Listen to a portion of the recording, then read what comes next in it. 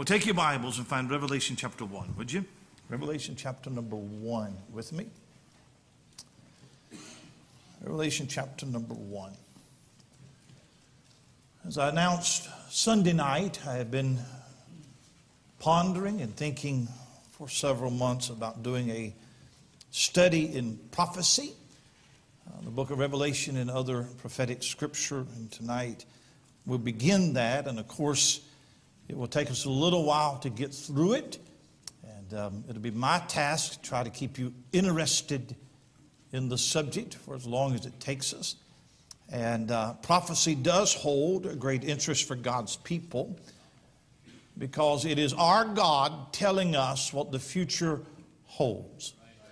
Sometimes we are told in great detail. Sometimes He gives us just a sketch. But our God does know the end from the beginning. And studying prophecy can be a daunting task because it covers such a large footprint in the Scripture. Someone has said that 25% of the Bible was prophetic at the time that it was written. And so we have to be willing to be serious students of the Word of God. I think that the Bible is a thinking man's book. It makes you think. It's not written in little sound bites. And you have to read, you have to study, you have to compare Scripture with Scripture. There's great unrest in our world right now. And we feel like that we are on the precipice of end-time events, that things are winding down. And so we turn to the Bible to see what God has to say about the future. It won't take time tonight because I sat in the office a little while ago and I scratched out about 5 pages of notes in mercy to you because I knew this was going to go long. So I took a lot of notes out. And so I won't go through tonight and tell you my journey in my interest in prophecy. But from as far as I can remember, even as a teenage preacher boy, I've had a fascination with Bible prophecy. I want to throw out the caveat that I am not an expert. And when we are done, we will not have all of the answers. We will still have questions because there are some things the Bible simply does not tell us. But there is a special joy, I think, in uncovering the truth that God has revealed to us in His Scriptures concerning the future. Bible prophecy is a subject that many Bible students are interested in, but they are intimidated by. I think our interest lies somewhere in fascination in what the Bible reveals and the fear of what is unknown. And for that reason, prophecy is largely a much neglected study. It's a challenging study. It leaves a lot of questions unanswered, as I've said. But it's a rewarding study because how can you have any hope for the future outside of Scripture? Right now, the nations are gathering in the Middle East and the war sabers are rattling again. Hamas launched this horrific attack against the nation of Israel, I guess 4 weeks now. Israel is now launching an all-out assault against the Gaza Strip and Hamas. Massive demonstrations being held on college universities and large cities in support of the Palestinians and against Israel. Russia and China, they are rising in the geopolitical arena in the world, and the United States seems to be dwindling in power and influence as a dominant superpower in the world. Things are changing. And we don't know, but that the current unrest in the Middle East certainly has the makings of a third world war. I'm not saying that that's what's happening, but it certainly has the makings of it. And when there's unrest in the world, and particularly in the Middle East, Christians run to the Bible, not CNN, not Fox News. We run to the Bible for answers.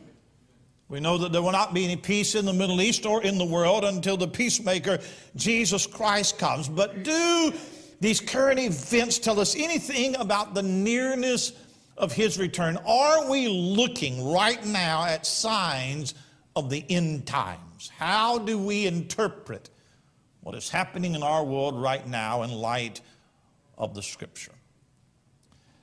One of the things that I wrestled with when I was getting ready for this series, and you know me long enough to know that I simply cannot begin a study in a book of the Bible or a subject without an introduction. I have long introductions. I don't know how.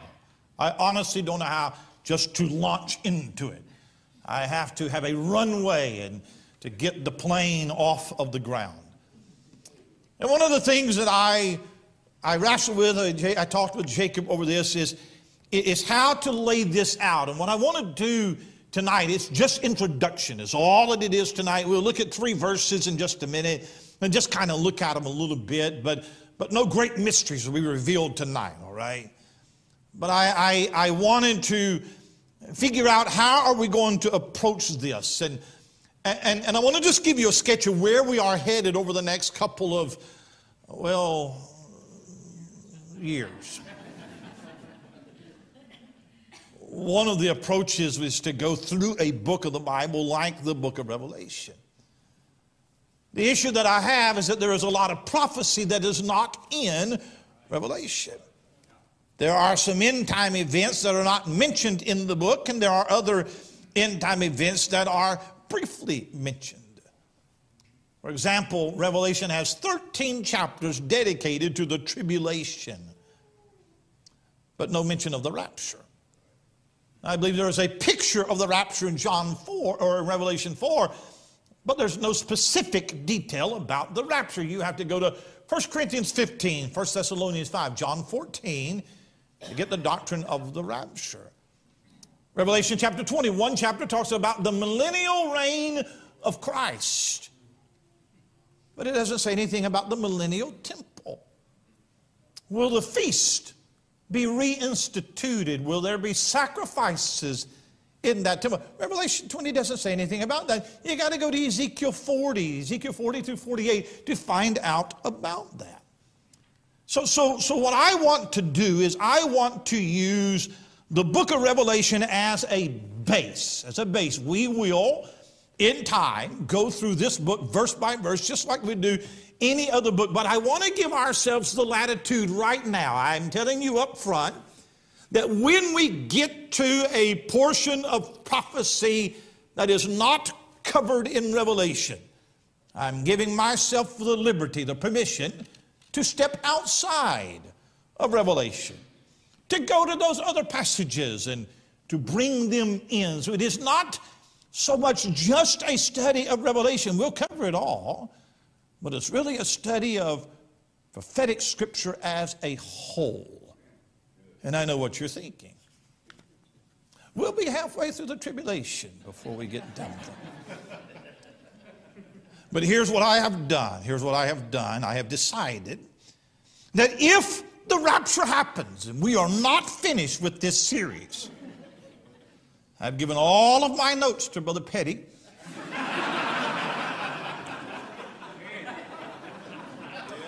So that he'll be able to finish it for those of you who are still here.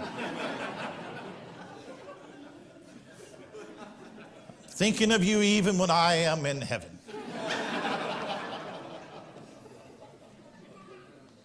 Revelation chapter 1 and verse number 1. The revelation of Jesus Christ, which God gave unto him, to show unto his servants things which must shortly come to pass.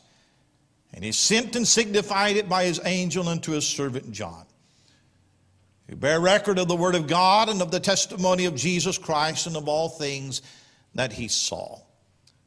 Blessed is he that readeth, and they that hear the words of this prophecy, and keep those things that are written therein, for the time is at hand.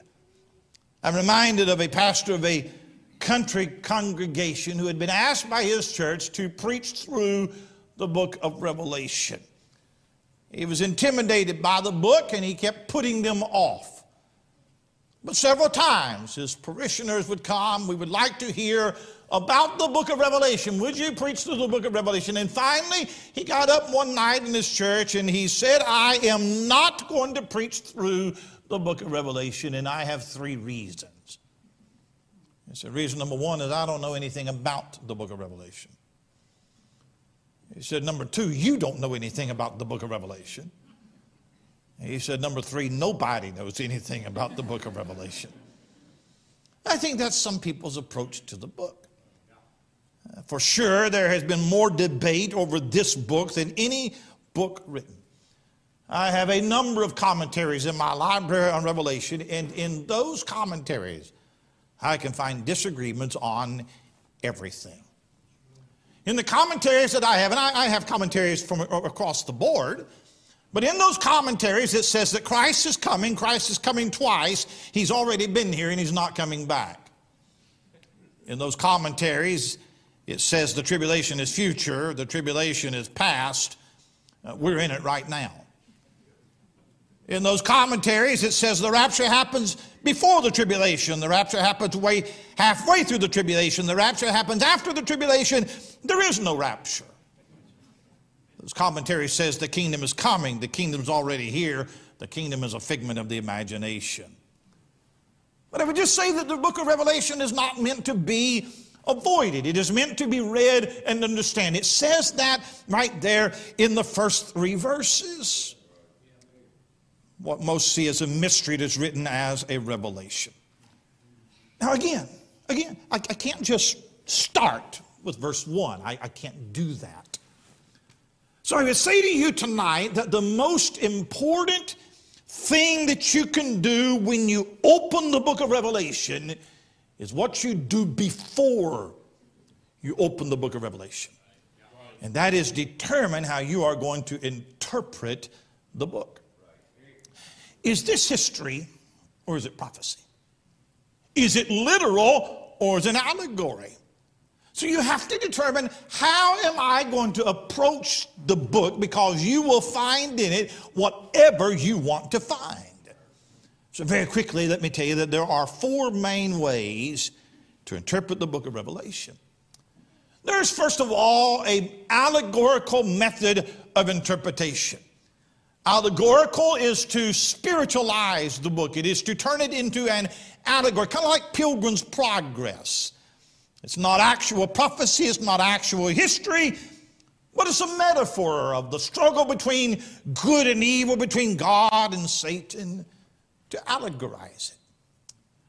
Those who have been in Bible Institute knows that was birthed in the Alexandrian school of theology with such notable heretics as Origen and Clement. And it's really nothing more than a loophole to deny the parts of the Bible that you don't want to believe. It doesn't really interpret Scripture, and it makes the mind of the reader the final authority on what the Bible really says. Now, there are allegories in the Bible, but that's not the same as allegorizing Scripture. For example, in Galatians chapter 4, Paul uses the conflict between Isaac and Ishmael to teach a spiritual truth, but he did not deny that there were 2 brothers named Isaac and Ishmael, and that they had a conflict. He used that conflict, a real conflict, to illustrate a conflict between the flesh and the spirit. To allegorize, would we say, there wasn't no Isaac, there wasn't any Ishmael. It's a made-up story to illustrate a spiritual truth. So I want you to know that nothing in Revelation is made up. Nothing is non-literal. Everything will happen exactly as it says. It's an allegorical method. The second method of interpretation is the preterist method. The word preterist comes from a Latin preposition that means past. So a preterist is someone who says that it is past. Everything in the book has already happened. Revelation is history. It's not prophecy. It's looking backward. It's not looking forward. Now, a preterist, they all agree that it happened in the past. They don't agree when in the past that it happened. Some would say it happened during the reign of Emperor Nero. Nero in the AD 60s, AD 64, AD 65. Others say, no, that was too soon. It happened under the reign of Domitian back around 96, 98 AD. So it happened in the past. There's just two schools of when did it happen. Now you say, what's the big deal? What does it matter when it happened? Here is the reason why. If the book of Revelation, now this is deep, all right? If the events in the book of Revelation happened in the past, are you ready for this? Then they can't happen in the future. I told you, you should get your pencil out, all right? I'm going to drop some nuggets on you here tonight, all right? If the tribulation events, Revelation 6 through 19, all of those horrible things, if that happened during the destruction of Jerusalem in AD 70, then we don't look forward to a future tribulation. If you can relegate the tribulation to the past, then you can relegate the millennial reign of Christ to the past. That's why 10 out of 10 Catholic theologians are preterists, because they don't believe in a future millennial reign of Christ. There is a third method of interpretation, and that's historical. Historical sees Revelation as an unfolding of prophecy. The book is prophetic, but it is prophecy that has already or is right now being fulfilled. Now, very quickly, here's the problem with that. The problem is that it tends to lend Bible students to interpret the book in light of current events. And that can be very dangerous. When we become newspaper exegetes and we try to force interpretations in what we see in the newspaper. One example of that is every madman that comes on the scene must be the Antichrist. It's been Mussolini, it's been Hitler, it's been Kissinger, it's been Hillary, it might be Hillary, but it's been everything. So we're not historical. But then the futurist says that Revelation chapter 4 to the end of the chapter is future. That the tribulation, the second coming, the battle of Armageddon, the millennial reign, destruction of the world, creation of the new heaven and earth, that is all in the future. It's going to take place just as the Bible says it. Well, we are futurists is what we are. That's what I believe. That's what I believe. I'm not an allegorist. I'm not a preterist. I don't believe in the historical. I believe that it is all future. Now, I'll tell you one reason why I believe that, all right? And you will be thankful that I deleted about 5 pages of the wonky, detailed stuff, all right? And I got rid of all of that. I'll tell you one reason why I believe that these events are future. Are you ready for this? Now here's another nugget. You ready to get your pencil out? It's because there is no time in history when the events have taken place. You can't put Revelation 6 through 19 anywhere in history. Revelation speaks of resurrections, but the grave still holds the bodies of all of those who have died. Revelation speaks of the tyranny of the Antichrist, but that man is still hiding in the shadows, awaiting for his opportunity to grab power. Revelation speaks of the literal reign of Christ upon this earth, yet we still anticipate his kingdom. So we are futurists. You've got to know how you're going to approach this book. Now, very quickly, before I get to the text, and I'll get to the text, before I get to the text, but just introduce the book of Revelation to you just very quickly, all right? And the first thing you need to know about the book of Revelation is the person who wrote the book. One of the first things I do when I open up a book is who wrote it. Who wrote it? Now, the author is John. Here's how I know that. He says that he is. 5 times in this book, John names himself 5 times. And so it's in the title. It is 5 times in the text. It was widely believed by the early church that it was the Apostle John who wrote the book, But in the 3rd century, there was a heretic named Dionysius. If you were in church history, you would know this. But there was a heretic in the 3rd century named Dionysius that raised the theory that it was a different John that wrote Revelation. It was not the Apostle John, therefore it is not inspired Scripture. Dionysius was a student of Origen, another heretic of the 1st degree. And Dionysius wrote around 250 A.D. a little pamphlet to prove that the John who wrote Revelation is not John the Apostle. Now, he had great evidence for that hypothesis. His great evidence is that in Ephesus, where John died, there were 2 tombstones with the name John on it. He supposed that one was John the Apostle and one was John the Elder. And it was John the Elder that wrote the book of Revelation. It kind of reminds me of the archaeologists that were digging and they found a skull and they did some DNA tests on it and they determined that it was the skull of John the Baptist. John the Baptist. What they didn't know is that across the way there was another set of archaeologists that had found a skull, and they had determined that it was John the Baptist as well. We now have 2 skulls that belong to John the Baptist. One of them is certainly going to be discredited. So they put their heads together and they came up with a solution. One skull was just a little smaller than the other, so they determined that the smaller skull was John the Baptist when he was a little boy, and the other was John the Baptist when he was a grown man. This is the kind of foolishness that you read when you read liberal skeptics and scoffers of the Bible. Huh? Dionysius said that John never says that he's the son of Zebedee in the book, so it must have been a different John. One of the ways that we determine things like authorship and dating of books is by the writings of extra biblical works. It's not infallible sources, but we go back and we read sermons and things that church fathers in the 1st and 2nd and 3rd and 4th century wrote, and we use that as collaborative information. And these church fathers that were closer to the source writing.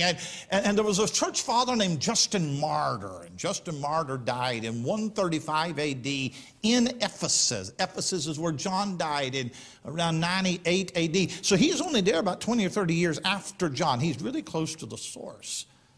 And Justin Martyr was having a debate with a guy named Trophy, and Trypho, and he wrote a tract. And in that tract he said, there was a certain man with us whose name was John, one of the apostles of Christ, who prophesied by a revelation that was made to him that those who believed in our Christ would dwell 1,000 years in Jerusalem. That's a man who lived in Ephesus very shortly after John died. So I believe it was John the Apostle. That's what it says in the text. It's the Apostle John. If I ever publish notes on these, I'll give you all of those pages and all of those arguments on apostolic authority. But I think that you believe that. I think you're convinced.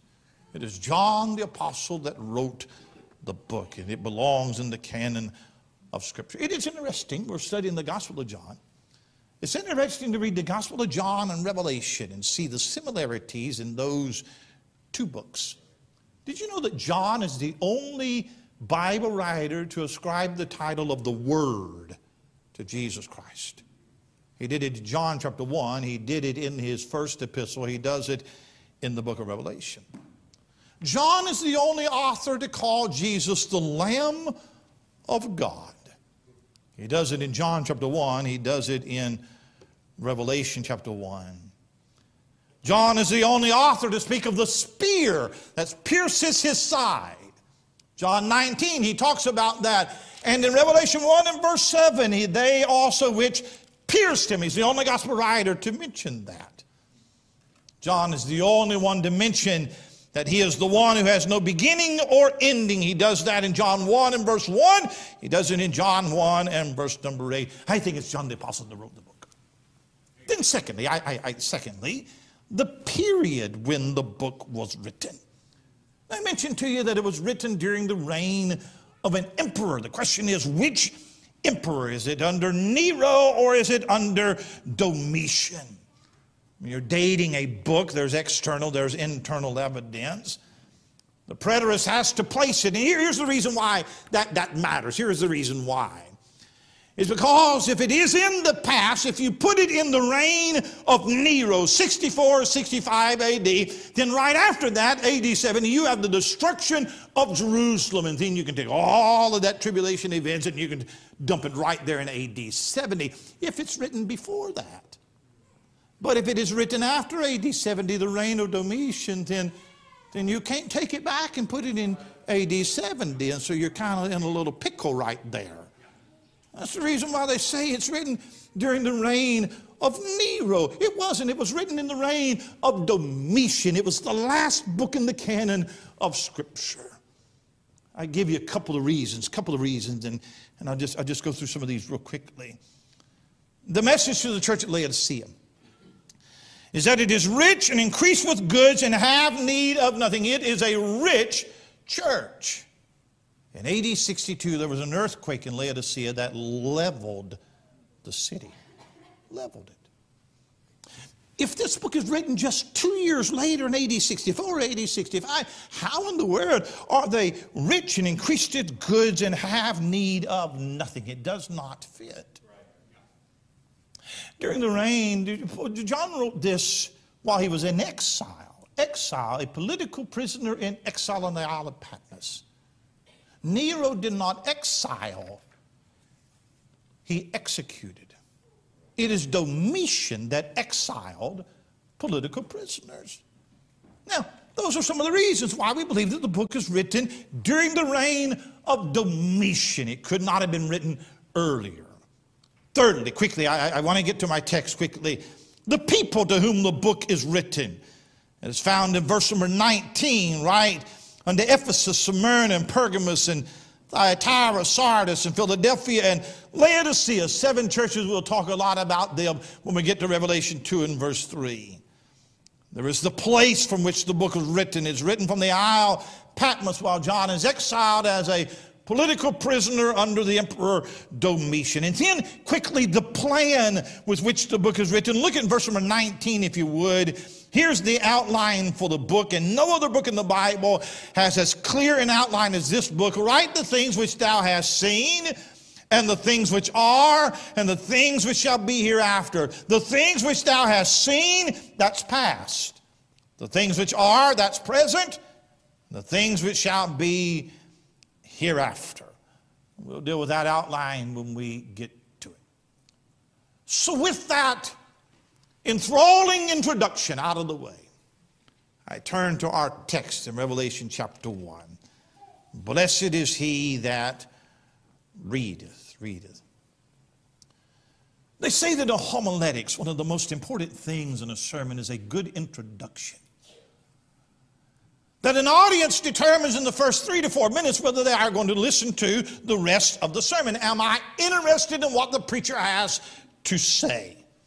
It persuades the listeners that there is some value to this. You should pay some attention because this could be informative, it could be inspiring, it could change your life forever. I don't know of any book that has a better introduction than the book of Revelation.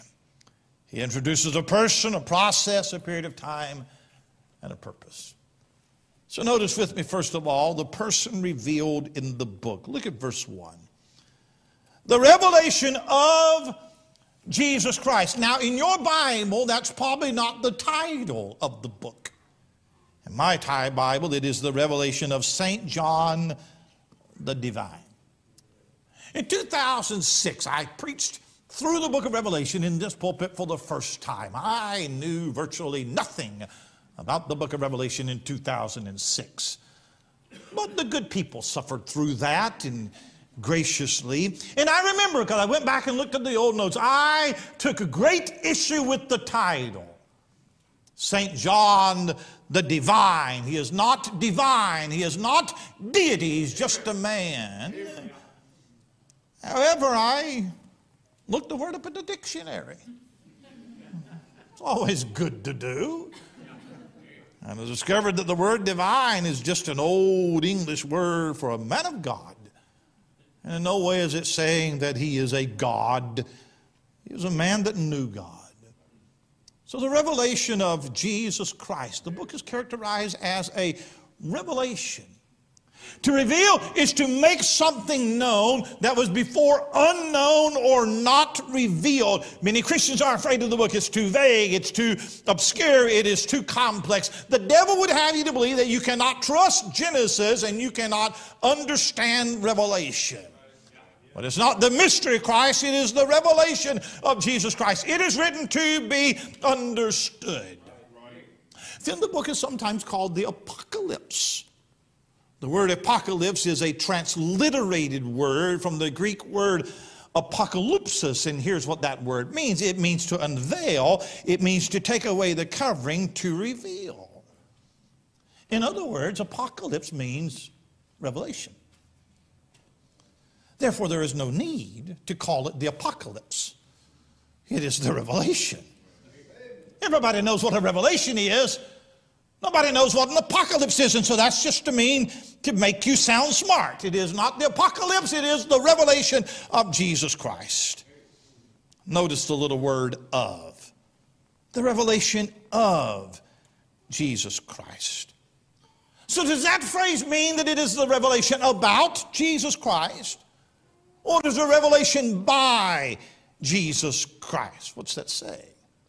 I favor the view that the statement is primarily that Jesus Christ is the source of the revelation, but it does no harm to say that Jesus Christ is the subject of the revelation. The book is about him and it is by him.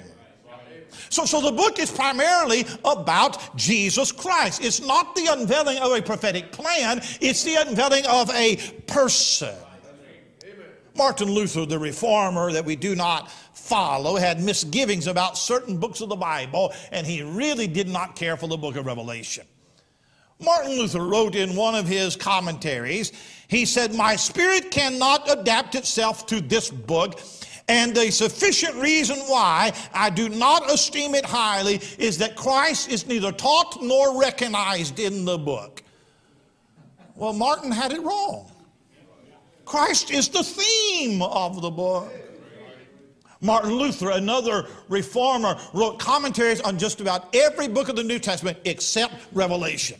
He did not touch the book of Revelation. And the reason why the reformers did not have a high view of Revelation is because the book teaches a literal 1,000-year reign of Christ, which is hard doctrine for our millennialists. And so they just wanted to stay away from the book. We make a mistake when we approach the book just looking for the future. I promise you the greatest blessing of the book is not what it reveals about the future. It is what it reveals about Jesus Christ. The revelation of Jesus Christ, which God gave unto him. Which God gave unto him. So some take that phrase to mean that the Father reveals the contents of the book to the Son as new information. He reveals the prophetic layout to the Son first, and so then the Son gives it to the angel, and the angel gives it to John, and John gives it to the churches, and it is new information every step of the way. Now we know that as the eternal Son of the Godhead, that Jesus Christ is omniscient. We know that.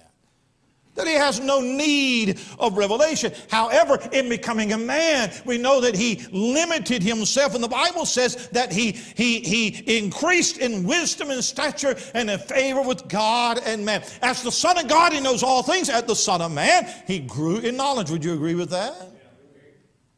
In fact, one of the things that the Son of Man voluntarily surrendered knowledge of was the hour of his future glorification. This is what he said in the book of Acts, or the book of Mark, of that day and that hour knoweth no man. Know that not the angels which are in heaven, neither the Son, but the Father.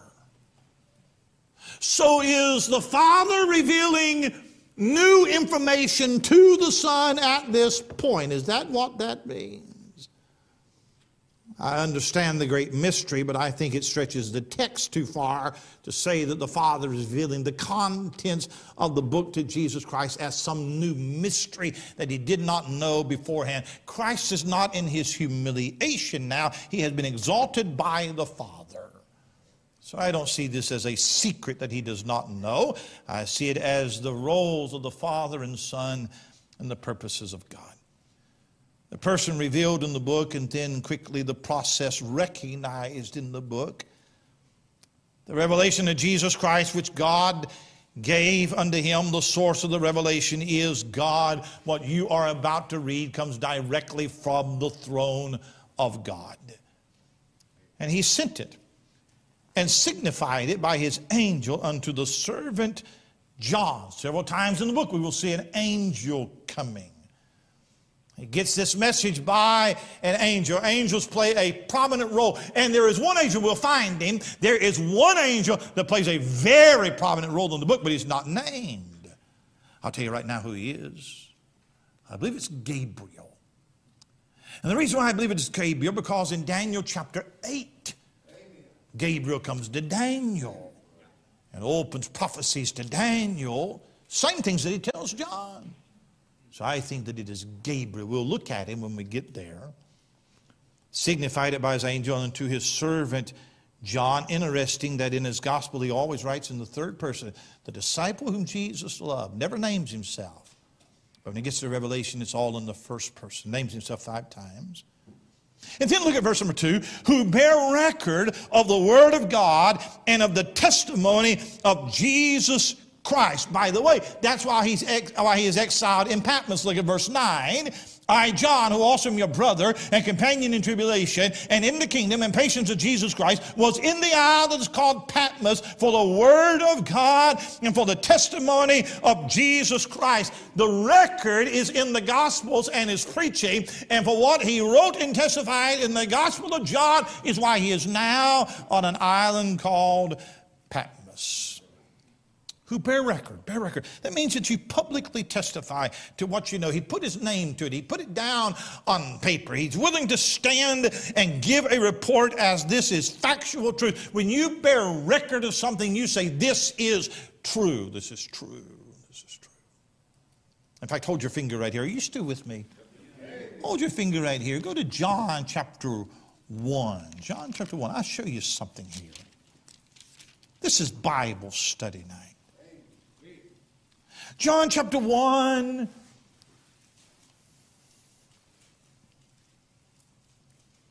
Look at verse 32. John bare record, saying, I saw the Spirit descending from heaven like a dove, and it abode upon him. The first reference to him bearing record is that the Father put his Spirit on Jesus Christ.